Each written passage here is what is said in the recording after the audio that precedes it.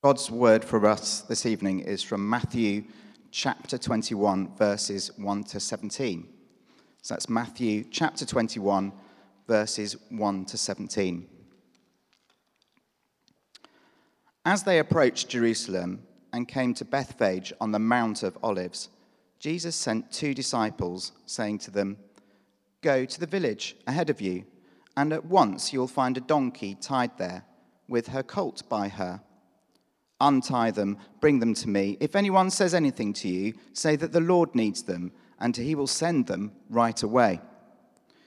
This took place to fulfill what was spoken through the prophet. "Say to daughter Zion, see, your king comes to you, gentle and riding on a donkey, on a colt, the foal of a donkey." The disciples went and did as Jesus had instructed them. They brought the donkey and the colt and placed their cloaks on them for Jesus to sit on. A very large crowd spread their cloaks on the road, while others cut branches from the trees and spread them on the road. The crowds that went ahead of him and those that followed shouted, "Hosanna to the Son of David! Blessed is he who comes in the name of the Lord! Hosanna in the highest heaven!" When Jesus entered Jerusalem, the whole city was stirred and asked, "Who is this?" The crowds answered, "This is Jesus, the prophet from Nazareth in Galilee." Jesus entered the temple courts and drove out all who were buying and selling there. He overturned the tables of the money changers and the benches of those selling doves.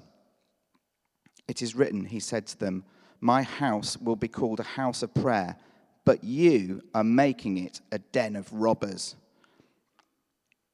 The blind and the lame came to him at the temple, and he healed them. When the chief priests and the teachers of the law saw the wonderful things he did, and the children shouting in the temple courts, "Hosanna to the Son of David," they were indignant. "Do you hear what these children are saying?" they asked him. "Yes," replied Jesus. "Have you never read, 'From the lips of children and infants, you, Lord, have called forth your praise'?" And he left them and went out of the city to Bethany, where he spent the night. This is the word of the Lord. Thank you, Graham, very much indeed. Well, a very good evening to everybody. Thank you for coming along tonight, whether you're at home or here in the building. I've got a question for you to begin with. Which would you say is more powerful if you had to make a point? Actions or words? So doing something or saying something? And it sort of depends on lots of different things, doesn't it? But a lot of people would say that actions, Andrew, I'd agree with you, actions speak louder than words. What I want to do tonight is just look at the 2 actions of Jesus in the passage that we read. Firstly, choosing to ride in to Jerusalem on a donkey. And secondly, going into the temple and creating chaos and mayhem and turning over all the market stalls and the stalls where the moneylenders were. And just trying to get into Jesus' head. What was going on? Why did he do those things? And what does it tell us about his life? So that's what we're going to be doing.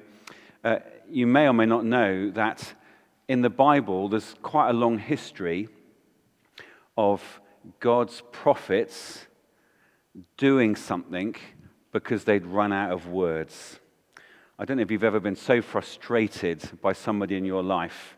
You've tried to tell them something, you tried to get a point across, and you've tried and you've tried and you've tried, and literally, whatever you say, however clearly you say it, however expertly you say it, they still don't get the point. They just look at you with sort of glazed eyes or just indifference. Well, some of God's prophets were in exactly that situation. The one that I think of immediately was Jeremiah. Jeremiah was alive sort of 700-800 years before Jesus. And he knew that God was going to take the people of Israel out into slavery. And he kept telling them, And he kept saying, watch out for Babylon, who was like their next door neighbor. They're going to come in, they're going to create chaos. And everyone said, nah, we're okay, we're God's people, we're special, it's going to be fine. And so what Jeremiah did was he got a big piece of wood and he made a yoke, like a yoke that goes over the head of an ox or a horse when it's pulling a carriage along. And he put it over his own head, and he just started walking about town with this thing on his head. And of course, people started to ask him, well, why are you wearing that stupid thing around your neck? I mean, you can try it in Winchester tomorrow if you want, just see how that goes down. You'll get some funny looks. And he said, I'm wearing this because this is what's going to happen to all of us. We are going to be put into slavery. And you can tell, for some people at least, that was an action, something that he did that cut through where words could not. Ezekiel was another prophet, and what Ezekiel did was one day God told him to pack up all of his stuff. So he went to his house, and he got all his stuff out, and he took it all out into the street, and he packed it all up into like an equivalent of a suitcase and put it on his back and just sort of trudged off into the distance. Everyone was sort of looking at him like this, what's going on? And when they asked him why you're doing that, he said, well, that's what's going to happen to all of us. We're going to be captured, and we're going to be taken away somewhere where we don't want to go. So there's a great history in the Bible of God's prophets using actions to get through to people when words alone won't do. And I think the two things that we're going to look at follow on in that noble tradition. So the first is Jesus choosing a donkey to enter into Jerusalem. Now, all of the gospel writers, we heard from Matthew, we could have heard from any of the others, they all stress this isn't an accident. It's not that sort of Jesus was walking along the road and he sees a donkey, he thinks, I'm a bit tired and it would sort of be cool, so I'm going to ride into Jerusalem on a donkey. What we do know is that he made elaborate plans. He talked to like a secret guy that only he knew. He made a plan with that guy, have the donkey ready at this particular time. Then he sent his disciples to go and collect the donkey. So it was all part of a plan. And that was to be riding into Jerusalem at the time of this big festival called the Passover. And I guess if you've been to somewhere like Wembley in London, Wembley Stadium, you kind of get that sort of, the kind of feeling. We used to live in Chesham, which is just a few stops on the Metropolitan line from Wembley, so we'd quite often go down. It's just that great moment where you get off the train at Wembley, and there's literally tens of thousands of people all streaming in to Wembley Stadium. And there's such a buzz, and there's all kinds of things going on. Well, that's the moment that Jesus chooses, when the whole of Jerusalem is going balmy over this great festival, and he arrives at that very particular moment. Now, some people think, donkey's kind of cool, donkey's kind of humble. Well, it is those things, but the reason that Jesus chose a donkey was not to be cool or actually to be humble necessarily. He chose it because there was a prophecy in the Old Testament, and that prophecy talked about the king coming into Jerusalem riding on a donkey. And so Jesus knows that prophecy, the people know the prophecy, and so he wants to arrive in Jerusalem riding this donkey. So he's saying to them, the king that Zechariah talked about, that's me. I'm here, I am your king. And we can completely tell that the people got that, because what they did was if you sort of imagine along the side of the road, lots of palm trees, they broke off branches from the palms and they laid them out in front of Jesus, just as they had done at other great moments in the history of Israel, and they shout out, Hosanna to the Son of David. Now, the reason they say the Son of David is because David was the great king of Israel. He was the second king of Israel, but he was the great king of Israel. And so they recognize that by choosing the donkey on that day, Jesus is saying, I come as a king. A very special kind of king, but that's how I come. So Jesus chooses to enter Jerusalem on a donkey when the crowds are all milling around in their tens of thousands. Then he comes to the temple. Now, Jerusalem then and now, not a very big place. Everything's quite close to everything else. But he could have gone in one of several directions. He could have gone to the high priest's house. That was where the religious powers were. He could have gone to the governor's palace, where the Roman governor sat, surrounded by his soldiers. That would have been the obvious place to go, because that was, as many people saw it, that was the root of the problem. That was the power that was taking over at Jerusalem. But instead, Jesus goes to the temple. I just thought I'd very quickly explain to you, because it's really helpful to know, just in terms of what the temple looked like and what it was that Jesus did. So the temple was a series of courtyards that were sort of connected together. And you had an outer one, and they kind of worked their way inwards. And so if Christ Church now was the temple in Jerusalem, then pretty much all of us who are in here now would be in the outer courtyard that was called the Court of the Gentiles. And in terms of our building here, it's sort of, we'd be sat in the car park. Literally, it was the bit that was right outside. Then the next courtyard, I guess it would be a bit like the concourse along there, and that was called the Court of Women. And so Jewish women were allowed to go and sit in the concourse. You couldn't see very much. You couldn't really hear much of what was going on, but you were one courtyard further in than the people that are still in the car park. Then, this main bit of the building here was the Court of the Israelites, and that was for men only. So only Jewish men were allowed in there. Then you had the Court of the Priests, which I guess might be like this kind of little bit here that's sort of, keeping the riff-raff out. So along here, only holy musicians allowed in. And then within the Court of the Priests, there was the Holy of Holies. It's not really, is it? But the baptistry. But it was the Holy of Holies. And that had a huge, great curtain in it that separated it out. And if you're going to be here at our all-in service on Friday, you'll learn a bit more about that curtain. But the Holy of Holies was where the Ark of the Covenant sat, and where God's presence was believed to be fully and intimately present in that very place. And once a year, and once only, the high priests all chose lots, and one of them was chosen to go into the Holy of Holies. And when they went into the Holy of Holies, they tied a rope around their leg. And so they would go in, and they'd go through the curtain and into the Holy of Holies, and they'd offer stuff. And when they were in there, there was a fear that they would be killed, because the presence of God was so glorious and so wonderful. And the reason the rope was there was they could be pulled out again without anybody having to go in and risk the anger and the glory of God. So that was how the temple was set up in those days. All of us, pretty much, unless you're a Jewish man or a Jewish woman, would have been out in the car park in the Court of the Gentiles. That was the place that Gentiles were supposed to be able to come to learn about God and to take part in the worship of his people. But what had happened was it had turned into a market. And it was a market for two things. The first thing was you had to go and buy temple money, because there was a currency called the temple shekel that could only be used in the temple. And so if you'd come, say, from Cyprus and you'd arrived in Jerusalem, you had your Cyprus money with you. I guess you had euros, and you came out and you had to change your euros for temple shekels, because you couldn't buy anything for the temple unless you changed your money. Now, if your parent or somebody important in your life, I'm sure they've told you at least once, never buy money, never change currency at the airport.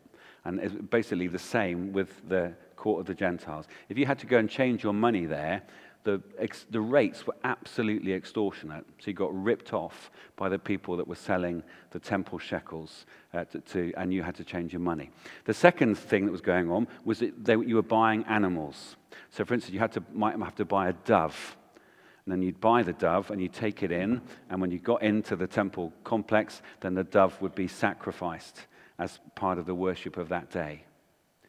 And the price you paid for a dove inside the Court of the Gentiles was 20 times what you'd pay for it outside the Court of the Gentiles. So somebody was making an absolute killing on doves, because you buy your doves outside, you bring them in, you sell them for 20 times the price, and you make a lot of money.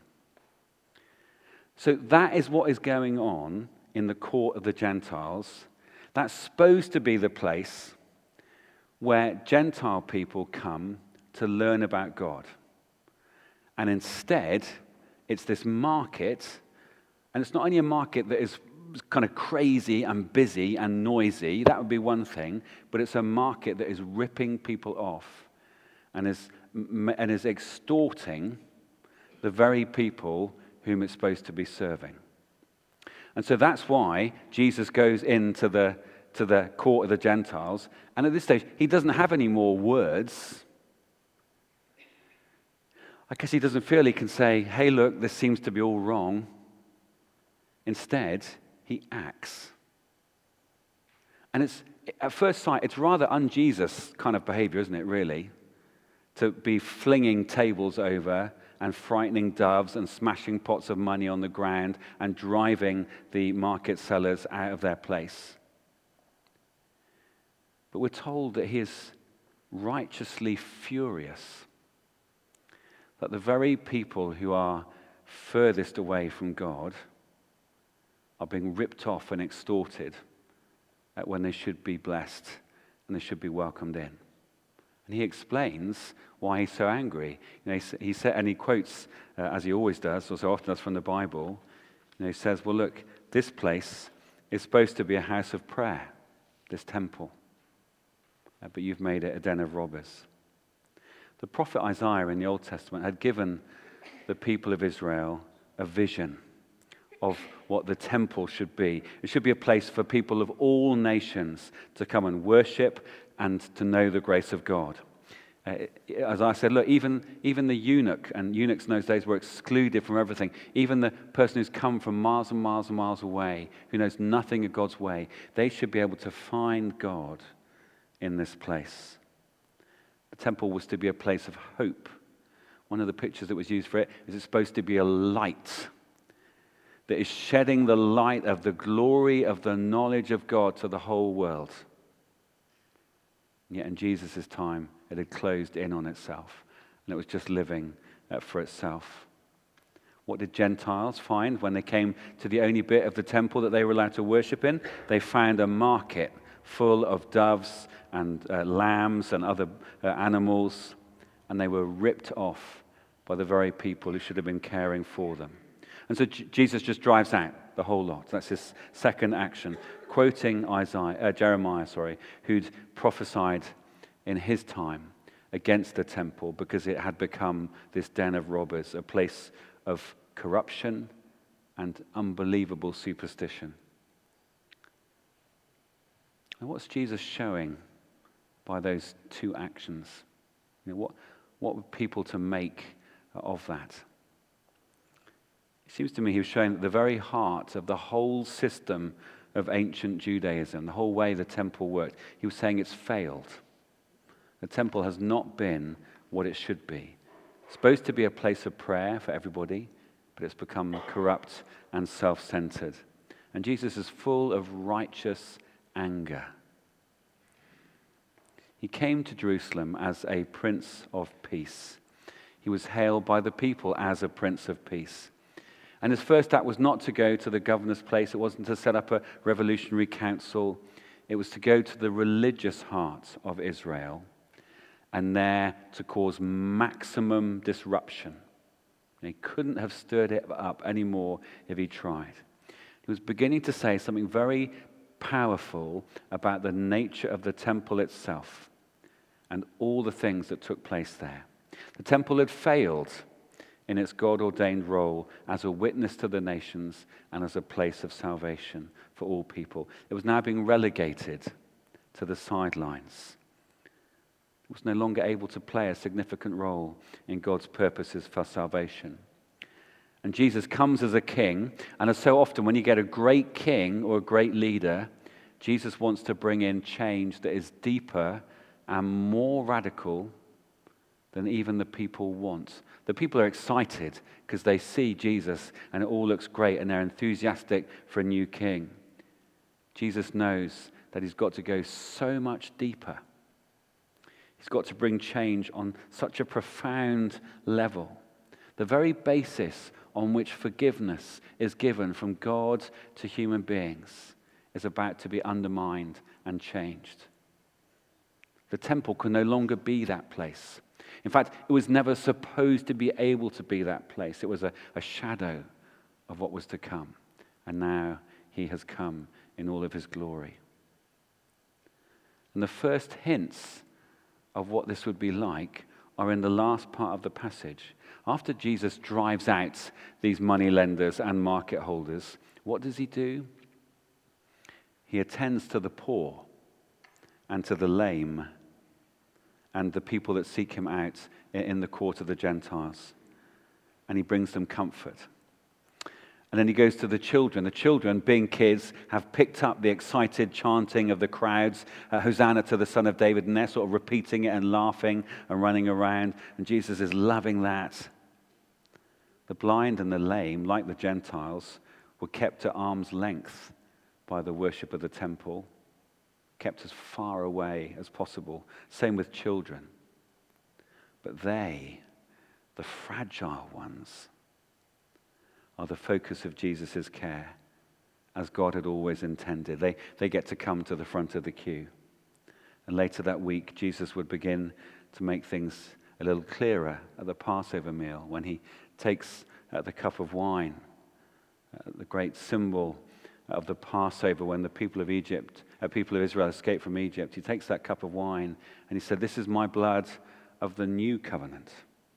The old covenant is vanishing. It's ebbing away. There is a new covenant here. The new one is founded in his own sacrifice at once and for all for the sin of the world. Now I just want to recognize how fortunate we are that our worship here is in a sense based on and comes out of hundreds of years of Christians thinking about passages like this. So we no longer tie bits of rope to clergy, thinking that they're going to die if they go anywhere in the church. We no longer believe that you need a priest to help you or to speak for you. You don't need Claire. You don't need me. You don't need James. You don't need a priest to represent you to God or to speak to God on your behalf. Each of us, as children of God, do that for ourselves. We know that there's nothing that we can do. There's no sacrifice that we can make. There's no righteous act that we can perform that is going to make us more lovable or more acceptable or more righteous in the sight of God. We have learnt all of these things. And that's why our worship is infused with such gratitude and thankfulness. We don't come here in fear. We come here with joy.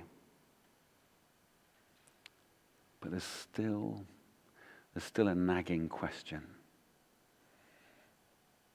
I want to leave that hanging in two ways. The first one is, think about what Jesus did in those two actions, the donkey and the running out of town of these moneylenders. There are only two of his actions in this unbelievable week that we're about to enter.